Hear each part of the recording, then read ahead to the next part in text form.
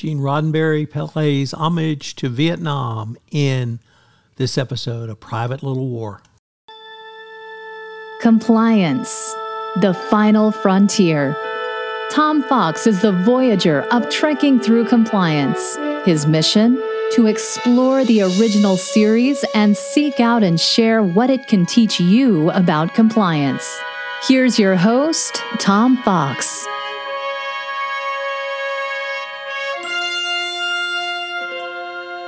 Trekking Through Compliance, Episode 48, A Private Little War.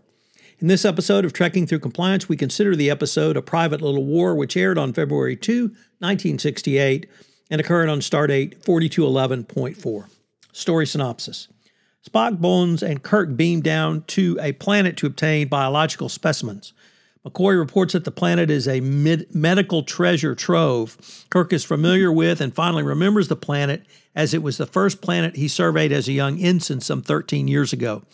Kirk also reports to Spock that the planet's inhabitants are peaceful and are only just beginning to learn how to forge iron. He therefore is extremely surprised to see villagers with rifles lying in ambush for a party of hill people, which includes Kirk's former friend Tyree. To distract the ambushers, Kirk throws a rock, which causes one of the rifles to go off. However, it brings a chase and Spock is shot with a flintlock while trying to escape. The landing party beams up to the Enterprise where they find a Klingon ship heading towards them. However, Kirk manages to keep the ship concealed by hiding the Enterprise on the opposite side of the planet. Kirk speculates that the Klingons have violated the treaty governing this neutral planet, which restricts both parties to scientific research, and the Klingons have provided the villagers with rifles. Kirk and Spock beam down to investigate the Klingons' activities, leaving Dr. M'Benga in charge of Spock. After beaming down, Kirk is attacked by a poisonous Mukato, a large white beast resembling a gorilla with a horn on its head and fins on its back. There is no known antidote for the poison, but the Hill people find Kirk and McCoy and take them to Tyree, who is now the Hill people's leaders. A Kanutu woman, Nona, is a medicine woman, and she is also the wife of Tyree, as well as a power-hungry, manipulative wife. She cures Kirk using a mako root and by having Tyree make a cut across her hand. After Kirk is healed, the wound on Nona's hand also vanishes. Tyree reports that the fire sticks are made by the village people and that they first appeared about a year ago. Nona wants Kirk to use his weapons to vanquish the village people and make her husband a powerful man. She is greatly disappointed when Tyree pledges not to kill and Kirk is reluctant to share his knowledge of weaponry. Kirk and McCoy enter the village and discover the Klingon Krell advising the village leader Apella, as well as providing carbon-free steel and other technological innovations too advanced for a primitive society.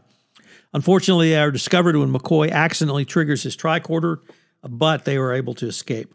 Meanwhile, Spock recovers aboard the Enterprise, but tells Nurse Chapel to hit me when he comes out of his self-induced healing trance. Nurse Chapel is hesitant at first, but then complies only to be restrained by a shocked Scotty. Dr. M'Benga then comes in and strikes Spock several times, and with the aid of this pain, Spock is able to come out of the trance he is in and is now fully healed. On the planet, Kirk furnishes the Hill people with rifles, noting the analogy of the then-present situation of brush conflicts on the Asian continent. In this conflict, Kirk says two great powers fought through surrogates by supplying opposite sides with equal weaponry, in an obvious reference to the then-raging Vietnam War. Nona uses an herb to seduce Kirk. Although Tyree witnesses the seduction, he cannot bring himself to fire the gun he is holding and runs off. Meanwhile, Nona is attacked by a Megatu, and Kirk uses a phaser to kill it. Nona repays the favor by hitting Kirk on the head with a rock and stealing his phaser. However, when she attempts to turn it over to the village people, they are only interested in raping her. When the Hill people arrive, the village people kill Nona, believing she has set them up. The village people are then killed by the Hill people, but Tyree is mad with anger and asks Kirk for many weapons with which to kill the village people. Kirk complies by asking Scotty to manufacture flintlock rifles for the Hill people, which he refers to as serpents in the Garden of Eden. As they beam back to the Enterprise, Kirk is upset at the loss of innocence he has contributed to, but knows of no other action he could have taken. So what's the fun fact? Although it's really not fun facts, there's two from this. This episode has two clear analogies. The first is the Vietnam War. In producer Gene Kuhn's mind, the Vietnam War was immoral and hopeless, but ultimately inevitable and inescapable, and in the best interest of the South Vietnamese people. That's certainly the attitude Kirk had. The second is Nona, who is clearly drawn from Lady Macbeth. So interesting use of Lady Macbeth yet again in another Star Trek episode. This episode is very troubling in many ways. I'm going to talk a little bit more about the Vietnam angle when we get to the compliance lessons learned. But the rape scene I found was extraordinarily poignant, difficult to watch, and very powerful. It has a lot of subtle points in this episode. It's certainly a very realistic moral dilemma for Kirk. Either he allows his allies to be slaughtered by the villagers and maybe even the whole planet is turned over to the Klingons. And then, of course, everyone would be slaughtered by the Klingons, or arm them and watch them lose their innocence. Although the Klingons' plan seems quite long-term, which typically the Klingons don't think of long-term, but they sure seem to be in this episode. And Dr. Mbegda, the one who wakes up Spock by snapping us out of his coma, it was certainly a powerful scene as well. But some of the most interesting commentary I've read talks about this episode in the context of feminine sexuality. Certainly we had sexuality in TOS. Well, typically it is when Kirk or one of the other officers has a love interest. But here, and you can think of Nona, Marta, A Wink of an Eye, Elon of Troilus, etc. But when they have their own sexual desires, they become something very different, and that's what we see here.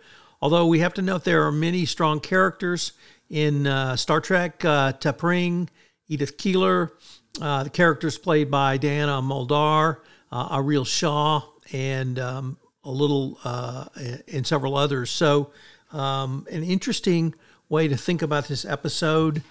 Certainly some tough scenes to watch. And of course, the Vietnam angle, which I'll talk about a little bit more, is also very controversial. So what are the three key takeaways in this one? First, we have to start with the analogy to Vietnam. The war was raging at this time, and it was literally ripping the country apart.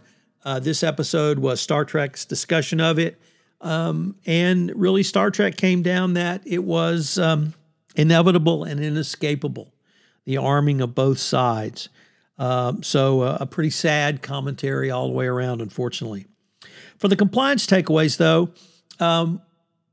does your board need compliance expertise? Kirk certainly could have used a greater conscience here, although perhaps an ethics advisor would have said that for the Hill people to survive, they needed to have similar weapons as well. So does your board have compliance expertise? Can someone on the board ask the straightforward questions that need to be asked of a compliance program?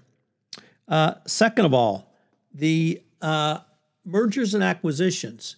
And I bring this up because there's now a safe harbor under the Foreign Corrupt Practices Act for M&A, but it requires you to engage in a wide variety of pre-acquisition and post-closure actions. So if you move through the FCPA corporate enforcement policy, which has now been appended with the M&A safe harbor, you will literally get a declination. So what is the safe harbor? How do you get it? And have you engaged in it for your acquisitions? And then finally, the FCPA itself. I thought it would be, this episode would be a good way to talk about how the FCPA actually fosters competition. It fosters competition by requiring companies to actually market and sell products on a level playing field and not through the use of bribery and corruption. Join us tomorrow where we take up the episode Return to Tomorrow. If you enjoyed this episode of Trekking Through Compliance, you can help it grow by sharing it with the biggest Trek fan you know.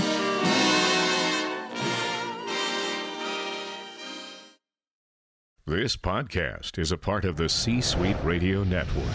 For more top business podcasts, visit c-suiteradio.com.